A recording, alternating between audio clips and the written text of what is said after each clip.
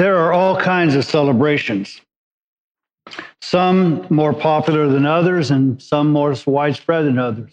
For instance, once a year, I celebrate my birthday. Most of the world could care less, but my family celebrates it, or at least is required to, and they do whatever.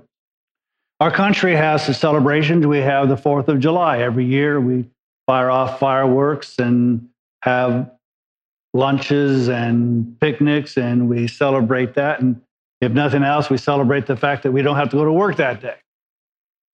And then there are celebrations like what most of the world calls Easter.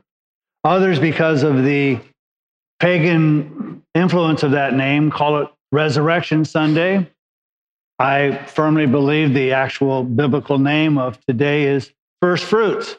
But whatever you call it, there is a sense of a greater number of people celebrating today. Some people will be celebrating it publicly like we do. There will be other places in other countries of the world that persecute Christians, so they'll be a little less public about celebrating today. But we make a mistake if we only celebrate the resurrection today. Because in reality, we as believers celebrate it every day. The whole point of us coming together to worship is to acknowledge and worship the fact that Jesus, the Son of God, gave his life for us and that rose again from the dead that we might have life and have it eternally. Every time I participate or I go to, whether you call it a funeral or a memorial service or a celebration of life, there is this comfort of the fact that this is not all that there is, that Jesus gives life. And that gives us hope. And that gives us a purpose. And that gives us a reason to go on, even in the face of loss. So we celebrate Easter, Resurrection Sunday, First Fruits every day, and as we ought to. But this day that we celebrate is not just about Jesus who rose from the dead, which he did, but it's personal. Just as I share with you when we did Passover Seder, that when the Jews express and go through the Passover Seder, they do so personally. It's not, oh, our great, and keep going, great grandfathers celebrated this because they left Egypt. It's no, God delivered us. And this day is personal because on Jesus' death on the cross, it delivered us from the slavery of sin. And that by his resurrection, that proved that his sacrifice was acceptable to God and that what he said, he did. And so, first of all, when we celebrate today, we don't celebrate it because of faith only. We celebrate it by faith because of the reality of it. And so if you have your Bibles, if you turn to 1 Corinthians chapter 15, I'm going to go through a number of things, but today is about a personal worship of the resurrection and what it means to you and me. And so Paul's writing in 1 Corinthians chapter 15, he says, "Now I make known to you, brethren, the gospel which I preach to you, the good news that I preach, which you also received, in which you also stand, by which also you are saved, if you hold fast the word which I preach to you, unless you have believed it in vain. For I deliver to you as of first importance." So Paul's saying, number one, importance. "What I also received, that Christ died for our sins according to the scriptures." He didn't just die for our sins. He died for our sins according to the scriptures, which tells us that he is the Messiah, which tells us that his sacrifice was acceptable to God because he died according to the scriptures, and that he was buried, and that he was raised on the third day according to the scriptures. As I had read earlier this morning, when the women came, because even though he had taught his disciples and others that he was only going to be in the grave 3 days and that he would rise again and he would meet them in Galilee, let's face it, they didn't believe him.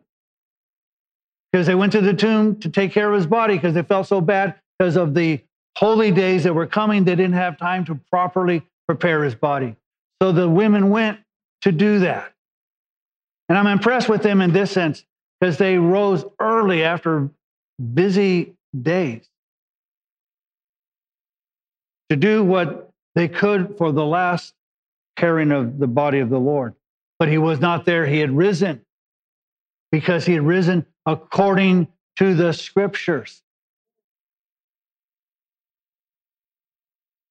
So the Bible testifies of the scriptures testify it.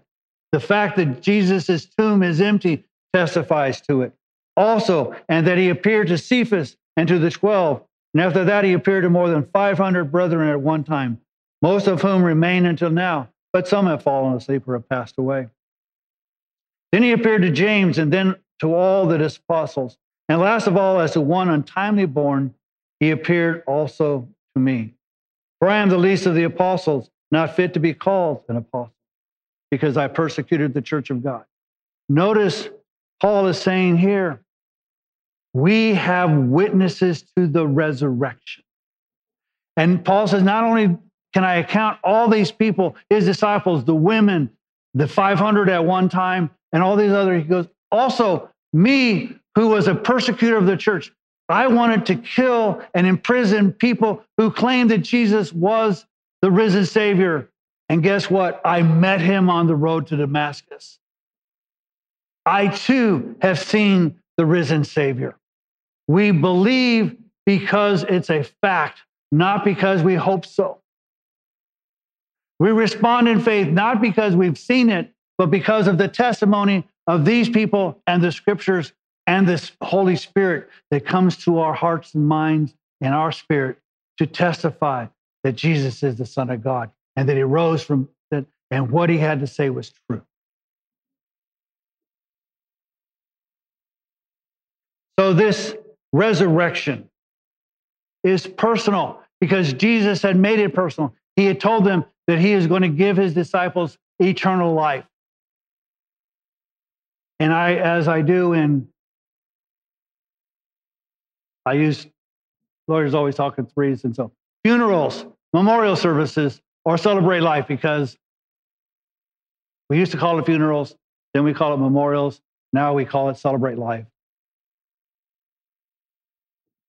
And I usually use an Old Testament passage, and I use a New Testament passage to start out these services. And I love being able to preach this with no body there, because there's nobody crying because they lost a loved one. So hopefully you can hear what the scriptures say, not by the cloud of tears and anxiety and fear and separation. So I'm going to, in essence, preach a funeral service, a memorial service, a celebration of life service while you're still sitting in a pew or you're looking on a computer screen or something. And we're going to go with Psalms 23 because it's so well known. How can you not use it? And I could preach, and when the pandemic happened, I did a series on Wednesday nights on this very psalm. So I'm only going to hit the highlights here. The Lord is my shepherd, I shall not want. The resurrection isn't about when I die someday and I'm going to go to a home far away. It is, the Lord is my shepherd now. Because of the resurrection, I have a shepherd who guides me and leads me, and I shall not want. It's not that I might not, no, I shall not want. There's nothing that I need or desire that God doesn't provide me. He makes me to lie down in green pastures. He leads me beside quiet waters. He restores my soul. He guides me in the paths of righteousness for his name's sake.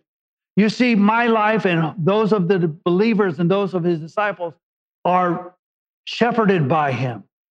The resurrection is just about going to heaven. While it is, it's not just that. It is how we live today.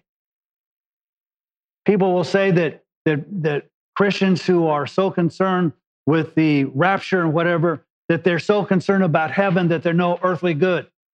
Well, the actuality is that our faith has earthly good and heavenly consequences. So he's my shepherd. He cares for me. He leads me. And even though I walk through the valley of the shadow of death, I fear no evil, for you are with me. Your rod and your staff, they comfort me. Now notice it says a shadow of death, because death is not real. It's a shadow. I use two examples, one personal and one that I've shared from another. My personal story is when I was a child, I was in bed and home, and my window looked out over the porch area, and there was some wind blowing, and I kept seeing the shadow of what appeared to be a man outside my window, and I was afraid. So I called out to my mom, and she ran in, turned on the light, and the person disappeared. And so, having comforted me, she's going, nobody's there, turns off the light, goes whatever. In a few moments, I see the shadow again. I cry out, and I can make this story longer, but it happened several times. And finally, we discovered that it's a banana tree waving in the wind. A week or two later, we cut that banana tree down because I think my mom was tired of getting woken at the middle of the night. But that shadow could not harm me, especially since it wasn't even a person. But I thought as a shadow, it must be there to harm me. The other is that is a little more direct, but it's not my story. There was a professor of theology and at a seminary called Donald J. Barnhouse. And he lost his wife, and they had a young daughter. And driving home from the funeral, memorial service, celebration of life, he was trying to explain what had happened. And they were stopped at a red light, and there was a truck next to them, and the sun was shining, and the truck had a shadow. And he looked at his daughter and said, would you rather be hit by the truck or the shadow? And his daughter said, the shadow. That's exactly what happened to your mother. She was hit by the shadow of death. She's alive in the Lord. So you see, the death can, and that's what the word teaches us, and that's what the resurrection, that's why we're here today and every day of our week, every day of our lives, celebrating the resurrection, because death is a shadow. It is not a victory. You prepare a table before me in the presence of my enemies. Now, I love this. Notice it says, it didn't go, you prepared a table before me after all you defeated my enemies. No, you prepared a table for me in the presence of my enemies. Sometimes we're still going to have obstacles and enemies and all that, but God is providing for us. Then we'll go on. You have anointed my head with oil, my cup overflows. Surely goodness and loving kindness will follow me all the days of my life, and I will dwell in the house of the Lord forever. The psalmist tells us that we are going to a house that's not ours. We're going to the house of the Lord, the one who has provided for us, the one who is our shepherd, the one who has given us goodness and kindness and has led us and has made sure that we are protected by his rod and his staff, and that death is simply a shadow. When this life is over, we are going to dwell in his house, not for a few days, not for a few months, not even for a few years, but forever. Whether we pay the rent or not. Then if you'll turn to John chapter 14, again, starting with verse 1, a verse that I use frequently during a time of celebration of life, memorial, funeral. Because it provides hope. Now, the interesting, and one of the reasons I'm using it today is because those of you who were here, on Tuesday night, we celebrated a Passover. And towards the end of it, I said that Jesus taught, and that much of John, about a third of the Gospel of John, is devoted to that night. This is his teaching. This is his interaction with his disciples, this chapter. So it's not out of context. It's in a time when he's talking that night before he's going to be arrested. And he says this, do not let your hearts be troubled. Believe in God. Believe also in me. In my Father's house, the Lord, he's claiming again to be the Son of God. In my Father's house are many dwelling places, or in the King James mansion. If we're not so, I would have told you. If it was just an expression of speech, I'd have told you. But there is a place that God has developed and made for you. It's not just a word of art. For I go to prepare a place for you. Now, he's been gone about 2,000 years. This place must be awesome. And if I go to prepare a place for you, I will come again and receive you to myself, that where I am, there you may be also. He's saying, guys, we're going to dwell in the house of the Lord together forever in my Father's. And you know the way where I'm going. Now, this is where at least some people are not afraid to show their ignorance. Because if Thomas would have been like everybody else, he'd have just remained quiet. But he didn't.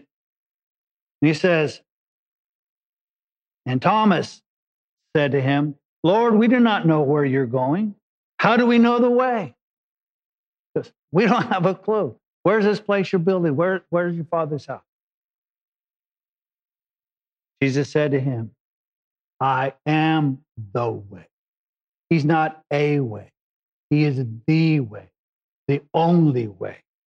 We are, as Christians, if you will, exclusive. Not because it's our idea to be exclusive. It's because Jesus, all roads may lead to Rome, but only one way leads to heaven, and that is through the death, burial, and resurrection of Jesus Christ our Lord. He is the way and the truth. You may have a truth. I may have a truth. That's garbage. The truth is Jesus. And the life. No one comes to the Father but through or except through me. If we want to dwell in this house of the Lord forever, then it requires us to have our faith and our trust in Jesus, because it is He that provides us the way, the truth of it, and the life. Again, going on, another verse that I frequently use in these times is 1 Thessalonians chapter 4, starting with verse 13. But we do not want you to be uninformed, brethren, about those who are asleep. Now, Paul uses the term asleep, not the way we use it. We use asleep because nobody likes to say die. Let's just face it. We come up with all kinds of ways to express people dying. Kick the bucket. That's a great one. They passed on. They crossed the river. They're not here. There's all kinds of expressions that we do. Paul isn't saying asleep because he's afraid to use the word die. He's using asleep because they didn't die. Their body is at rest. It is not, as I keep constantly saying, it's not life, death, life. It is eternal life. And so he's not using the word die because they didn't die. To be absent from the body is to be present with the Lord. So that you will not grieve as the rest who have no hope. This day is a day of hope and celebration, because this is not all that there is. I don't care how long you live. I don't care if you live to be 100 and live up to be 100 with great vitality in life, and you know you're here. You know, so many people live to be 100 and hardly get out of bed, let alone. So even if you live 100 years and you have great memories and great physical activity, or as they're saying, maybe man can live to be 400 years old. In the light of eternity, that's not much.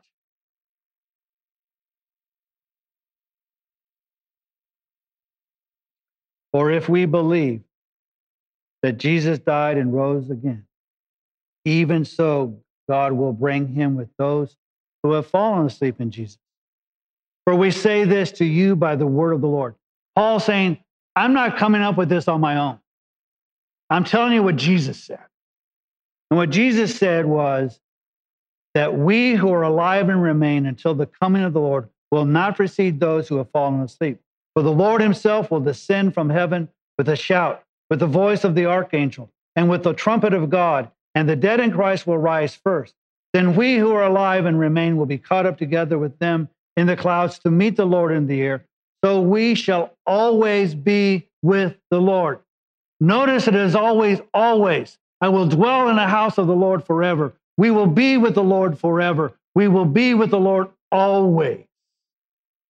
You see, it's personal. Paul is saying, whether you're dead or you're alive, Jesus is coming for you.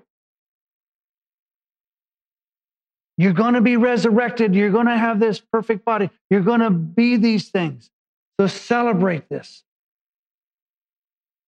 The last scripture I want to look at is found in Revelation chapter 21.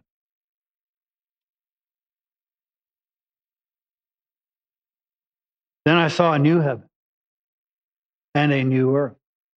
For the first heaven and the first earth passed away. Now, those of you who are directionally challenged, you're probably grateful for this because you get lost. So so you don't have to worry about GPS because there's going to be a new heaven and a new earth. And there will no longer be any sea.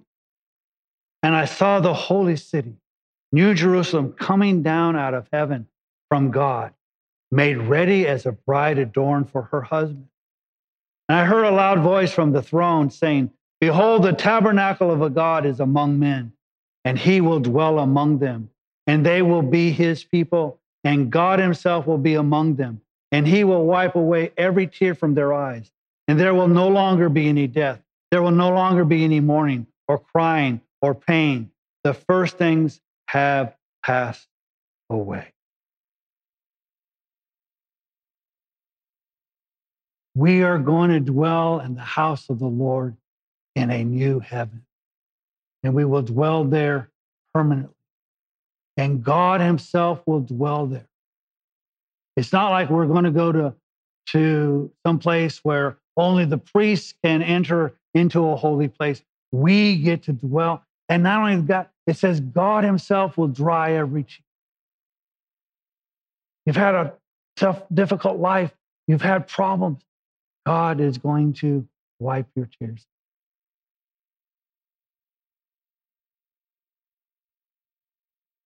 God as Father loves you and is opening up his home for you and me to dwell in his house forever, to dwell there with the Son of God forever in a new place that we will call home.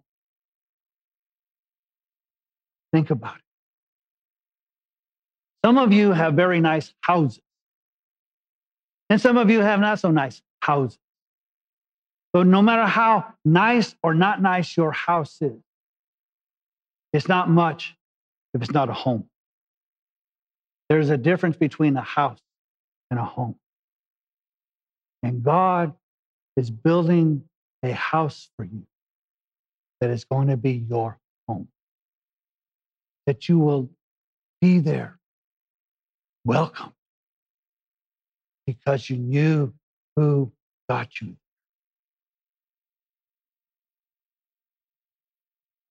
And even in heaven, we will celebrate today. Worthy is the Lamb of God who was slain, who is now the Lion of Judah.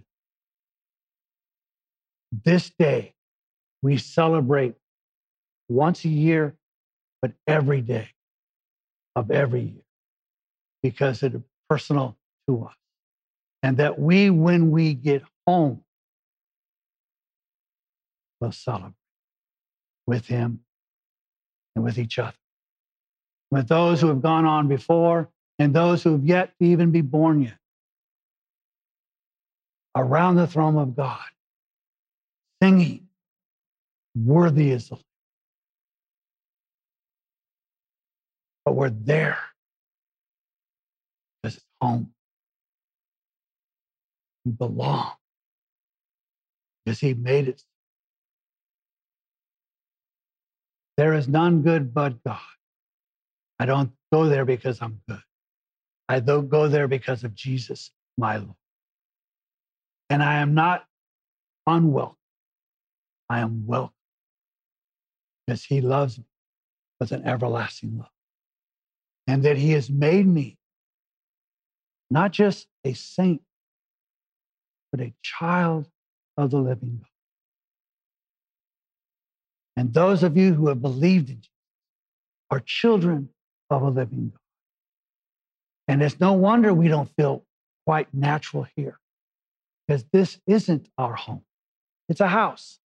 It's a temporary dwelling place. This thing will suffer and get aches and pains, and this thing here will forget things, even on the best of days. And someday it will stop to function. But I will live forever. So today, we celebrate homecoming. We celebrate that we have a place to call home. And we celebrate, God, as long as you keep us here, we'll praise you and we'll worship you and we'll share the gospel with others. But we can't wait to be called home and to be with you and to see you as you really are. And to no longer have to have faith, because we will see. And when we walk around the streets of heaven and we walk around this new Jerusalem and this new earth, as if someone once said, Shazam, it's really true. It's even better than I had imagined. It's even better than the Word of God explained it, because I didn't really see it. But no matter how great the streets of gold, no matter how wonderful the temple, the place that we can't take our eyes on is that God is the light. And he's there dwelling amongst us and all of God's people.